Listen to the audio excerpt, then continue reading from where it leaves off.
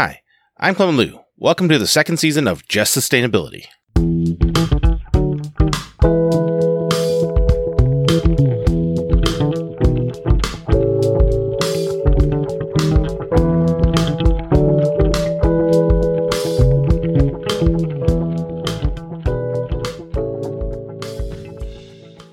In this episode, I have the pleasure of introducing you to an old friend and regular accomplice in sustainability and equity shenanigans, Erica Bailey Johnson.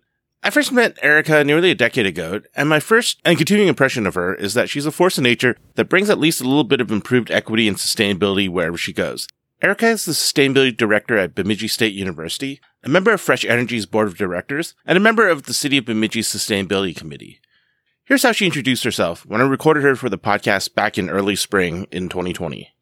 Thank you for taking some time out of your afternoon to talk to me about sustainability and equity. I'm just going to ask you to introduce yourself. Like, who is Erica Bailey Johnson in the words of Erica Bailey Johnson? Thanks so much for asking me, Clement. I really appreciate being a part of this. And it sounds like such a cool project and happy to share what I'm thinking about. So my name is Erica Bailey Johnson. I'm going to actually introduce myself to you in my Ojibwe way, because especially with like a audience like this, I feel like that's important just to know that that's a part of me and helps you understand a little bit more where I'm coming from. So Erica Bailey Johnson, Indigenous cause, Anishinaabe, or it's not my Anishinaabe name, but it's my given English name. And then Mamengwe, Indigenous cause Ojibwe Hmong. So that's my Ojibwe name is Butterfly Woman. And my clan is Bear. So I would say Makwa Indodem. And then I usually say Bemidji Gamag Indonjaba because I live in Bemidji. That's what that means. I live up in northern Minnesota. And then I also usually say Bemidji Gamag Gabe Gikindaso Wigamig Nindanoki Gana Wenda Kamiga Wigamigong. And that basically means that I work at Bemidji State University and I'm in the Office of Earth Caretaking is kind of the literal translation. But I am in the Sustainability Office. I've been the Sustainability Director at BSU for 13 years, since 2008. So I've been in the office since then. I wear quite a few different hats now that'll probably come up as we're talking, but that's been my main role. And then I also am a mother of two beautiful boys. I have a 16-year-old who just had a soccer game last night at St. Cloud Apollo, and I have a 13-year-old boy who loves fishing. So, I play lots of roles and really passionate about connecting people to the earth and really passionate about equity and justice issues. So happy to talk with you. After Erica introduced herself, I asked her about how she defines sustainability. I asked this question because she has a really comprehensive way of thinking about sustainability that's informed by Ojibwe and Anishinaabe worldviews, and how she defines sustainability has really informed the way that I approach my work. Here's what she had to say. So I want to ask you a little bit about how you think sustainability, because I think you have a really interesting, sort of very comprehensive way of thinking about sustainability. Yeah. So when we started doing our sustainability work early on in 2008, I had a few students in the office, and we kind of came to this conclusion really early on that we weren't able to do some of the work that we wanted because people didn't see us like really fitting in that space. And, like the traditional recycling work, like we could do that. We could do light bulb stuff. Like a lot of facilities work seemed fine, but a lot of these other things, like we really were at the time wanting to be involved in some like theater related things, some more art, humanities related things, some equity work. And so we came together and we started thinking about, well, what does that mean? Like, what is this work? What are we talking about? And then the other thing that I noticed when I was talking to these sustainability directors really early on in their careers, when I think we got together at some conference, regional conference, and everybody was so burnt out and exhausted and overworked. And I just was kind of looking around the circle. I'm like, this isn't good, like we need to be taking care of ourselves too. Like we have really important roles that we all need to be doing in our lives and on our campuses. And so I was thinking of all these things, about the work that we're doing on campus, about individually like taking care of ourselves. And in our office, we came up with this unique model, really similar to one you would find if you were just to Google image search sustainability. So typically, if you go to Google image and you search up sustainability, you'll get that like triple Venn diagram that has social, economy, and environment.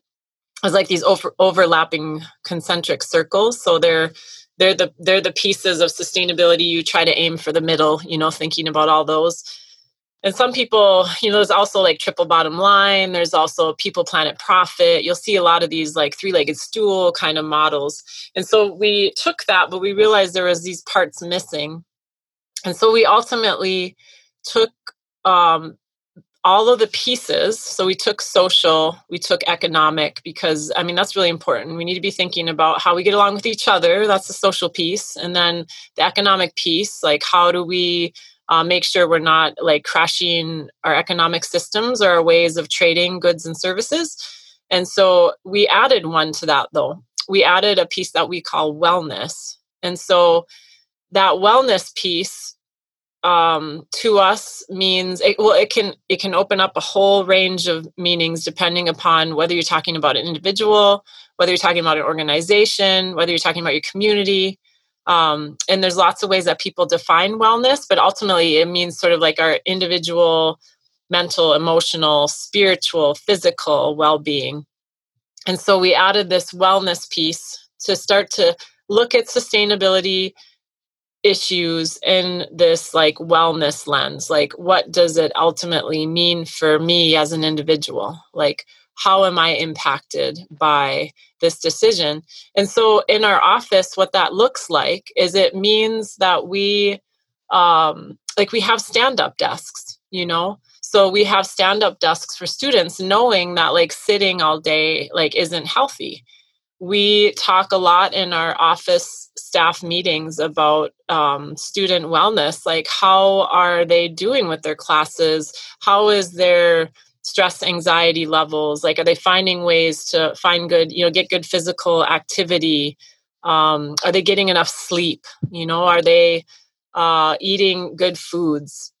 So all of those kinds of things fit into this wellness piece for the sustainability model. And it's really important to consider moving forward. I know one of the issues right away that we were part of and debating, and it was whether or not to get a 24-hour computer over in the residence halls.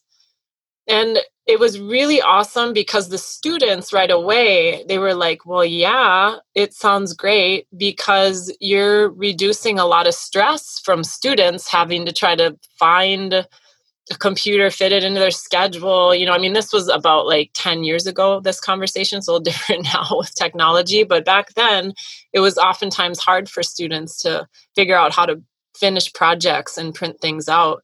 And so we knew that it was going to be helping a lot of people with anxiety and stress levels. But then a lot of people thought we weren't going to be supportive because we wouldn't be supportive of the extra energy consumption, right? That a 24-hour computer would take. But it's considering all of those in your decision making. And then the last piece that I'll just touch on is we took the environment piece and we made it all encompassing. So the environment is this big circle that all the other circles of wellness, social, and economy fit into.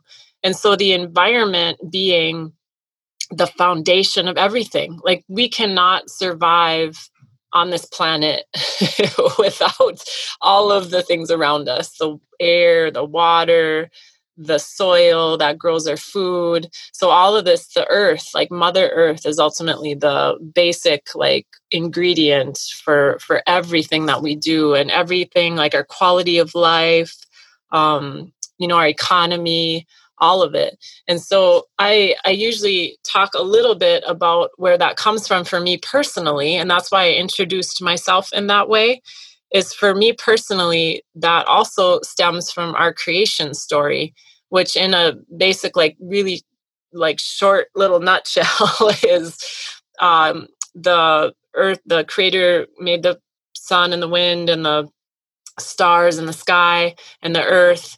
And then it was the plant beings. The plant beings were created next. And then it was the two-legged, the four-legged, the swimmers, the flyers, not the human two-legged, but other two-legged. And they needed the plant beings, but the plant beings didn't need them. And then ultimately the last in the order was the human two-legged. And the humans ultimately needed everything else that was created ahead of them. And nothing really needed the humans for survival.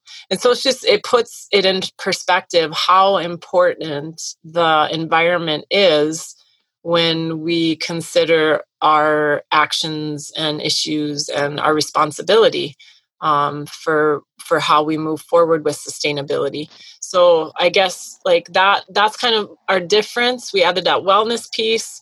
We have the environment is all encompassing and part of the consideration in everything that we do. And then we shoot right in the middle of that Venn diagram. So we're trying to consider all of that with all of our actions. So one of the things that you talked about, I want to ask a little bit more about, because I think, right, one thing that's really unique about the way you're thinking about it is adding that wellness piece to sustainability. But it's clear to me that you're also really thinking about sort of indigenous worldviews and indigenous perspectives and just sort of like indigenous lifeways and how that integrates into sustainability and wellness and all of the things within that Venn diagram. So would you say a little bit more about that? Because you talked a little bit about the creation story, but say a little bit more about like how you've integrated indigenous like worldviews and like practices into the sustainability practices that you have at Bemidji State. Yeah. So with the indigenous kind of ways that we integrate, it stems from the model, obviously, and kind of like we all understand that the earth is our mother, and that, and this is native, non-native people that come into this space. Like right now, one of the students that I work with is from Ecuador, and we all talk about it. So we all understand kind of the foundation of our work. And some of the ways that shows up are, if you look at our office space, you'll see things on our door to our office. That one of them is an Ojibwe language poster, and it has words of encouragement. And that came from our American Indian Resource Center. So we have that hanging up on our door. We'll have a lot of different events from our indigenous communities posted on our door and different flyers. So we always advertise that. Even in this last week, school just started. And one of the things that we do in our office is we actually give away reusable items for usually all new students, but this year we're doing all on-campus students. And as part of that, last week, we also advertised all of the events for the American Indian Resource Center. So every day they had different food available. And so we would tell students about the items that they could pick from. We tell them about our free store, and we'd also tell them about the American Indian Resource Center events that were going on to make sure. So we try to get them to go there, to go there and experience that really beautiful space and get a free meal and that kind of thing. Also in our space, you'll see the language. So a lot of times, even our office door label is in English and in Ojibwe. And then when you step in, you'll see that we use the word Gitigan is what we all use to describe our campus garden. So Gitigan is the Ojibwe word for garden. And that's just what we call it. So a lot of times students, and I even find my kids are kind of this way too, we just use Ojibwe words as the norm. And that really helps kind of integrate that into our work.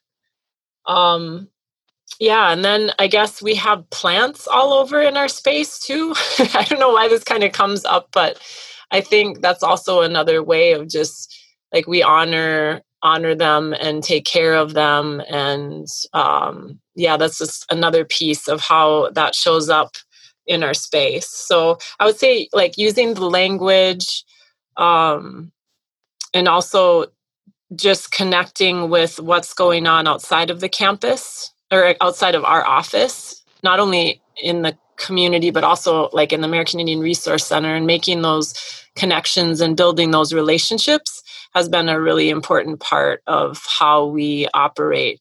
So we not only like have our own events, but we really try to support and attend the events of other offices across campus. So, and especially, you know, the diversity work, like our Black Student Union, and then a lot of our Indigenous students, our Council of Indian Students events. I know we've helped with their powwows for quite a few years now. So just that's some of the examples of how that shows up in our space. After learning about how Erica thinks about sustainability, I had a bit of a tangential question about the free store at Bemidji State. For those of you who haven't been to Bemidji State University's campus, there's a really large and unusually well-stocked free store on the campus that provides students with access to a broad range of products. Here's that conversation. You mentioned that you had a free store. So I remember last time I visited, I saw it and I was like, oh, wow, this is a really kind of a comprehensive, like kind of a big free store. Because in some sense, it's a traditionally sort of sustainability thing in terms of reusing and like upgrading, or what's the word, upcycling, right? Stuff that someone's trying to get rid of. But it's also like an interesting like equity thing, right? An access thing, like helping people, like, you know, like all the data nowadays is suggesting college students are increasingly like food insecure. They're less financially secure than in the past. And those things affect how well students perform and like the access that they have to college. So it's really cool that you're doing that. Maybe say a little bit more about the free store and like sort of how it ties into your broader mission. Yeah, man, the free store is so much fun. It's so crazy. And I remember one staff member came in one year when we had collected all this stuff and had it everywhere on the floor. And he's like, this place looks like a dump. So it can look a little messy too at times. Sometimes it's a lot to maintain, but it's been awesome. We've had, I think the free store, I want to say we started in like 2010. And it was from a student idea, like so many of our awesome projects here. And this student, Crystal is her name. She had read an article, and I think it was a UC, like a California school. And he was going around it was a student who was going around on a bike, and he was collecting like office supplies. So he's collecting office supplies. He had this bike trailer. He'd put him on his bike trailer. And then he found space on the campus that was underutilized, like a room somewhere. And he would put this stuff in the room. And then on certain days or certain hours of the day, he would have it open it'd be open for students to take these office supplies. So she thought, wow, that's cool. I wonder if we can do something. And we had this big space, and we had kind of one area that wasn't heavily used. And so she converted that into this free store idea. And then what was really kind of neat about it is we already had a program called Donate, Don't Dumpster that was used at the end of every semester to collect like things that were still usable but not wanted by students. So we had these bins in all the residence halls. We'd collect them, and then usually we'd bring them somewhere, you know, like bring them to Goodwill, or bring them, like we had a place at the food shelf where we'd bring this stuff for a few years too. But then now we had our own space. So it was kind of a neat way to take these usable items from students and then go sort through it, clean them up if needed, and then we'd bring them into this free store. And so students ultimately are able to come in anytime we're open, which is usually, you know, Monday through Friday, usually 9 to 5. And they can come in, and then they can just take whatever they want. Over the course of the last 10 years, we have quite a bit of clothing and shoes, which we have to sort through every once in a while. We also have a lot of household supplies. Like we have a lot of silverware and some dishes and some like Tupperware kind of things and frying pans. And then we also have the school supplies. So we have a lot of pens, pencils, notebooks, binders, folders, those kinds of things as well. So those are kind of the three main categories. And then we get the like odd, Halloween or like Christmas decoration-y kind of stuff too that we'll pull out when it's time, when it's the season. So we have those things, and we kind of have students that will like to help maintain it and keep things looking nice and organized in there. And then the only thing that we ask of students that come and take something is that they just write down on this sheet like the date and then what it is that they took. And then we try to kind of keep an inventory, a running inventory of that list, so that we have an idea of, like, students have taken 10,000 binders, out of the free store, like that kind of thing. So it's been a really, really cool project. Really a great way to help out. I had a couple students stop me last year in the hallway, and they just said they didn't really think that school was going to work for them financially without the free store. So there was just some real advantages for students financially that help them out in that way. And then the one other quick thing I'll mention is we have one other program in the free store that was a faculty that created it, and it's called Suit Yourself. And she created it with the intention of helping students out with professional clothes. Because, most of the time when you need professional clothes for an interview, or you're going to be on TV or whatever that might be, they're really expensive. And so she thought, why not get donations of people in the community that have these really nice suits that don't really go out of style. Although we did get some corduroy suits that had like leather patches on their elbows and stuff, but they were really cool. But we have all these suits, all these women's and men's professional clothes that come in. And when that faculty member retired and didn't know what to do with that program, we ultimately said it'll be a great fit with the free store. So we have the free store. We also have the Suit Yourself program of the professional clothes, where students can come in, find a suit, and then they can either keep it or they can bring it back. Like, it doesn't matter either way, for free.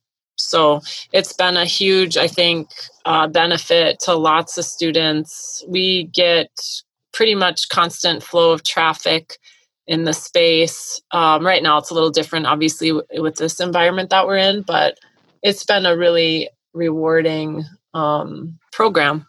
What have you been finding that students need the most, right? Because if you've been taking inventories, what are sort of the things that students have been most apt to pick up when they're visiting the free store?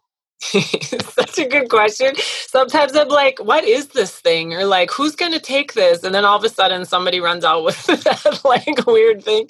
But I would say, binders have probably been like those school supplies, the binders, the folders, the notebooks, the pens and pencils. Those, I think, have been probably one of the highest quantity of items that have left here. Lots of clothes have gone out. And then lots of and we don't get a lot, but like the pots and pans are really popular. We'll get small appliances like mini fridges and microwaves and toasters. And those are they come in and they go out like the next day. So those, I think. And then we also have a bulletin board. It's not heavily used. I wish it was like a little more used, but we do have a bulletin board where if people have a couch or a, I don't know, like futon or something that they want to get rid of, they can post it on the bulletin board if it's too big to come into the free store. So that's another way that space can be used. We've reached a good place to end this episode. As a quick review, so far we've learned about who Erica Bailey Johnson is, how she finds sustainability, and learned about the free store at Bemidji State University.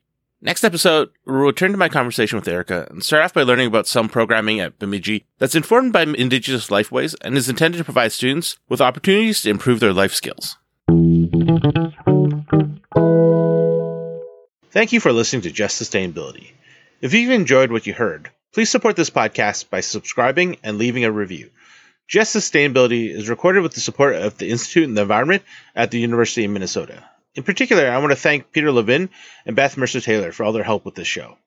All the music on Just Sustainability is composed and recorded by Clifton Nesseth, and all the artwork was created by Kristen Nesseth. Thank you again for listening.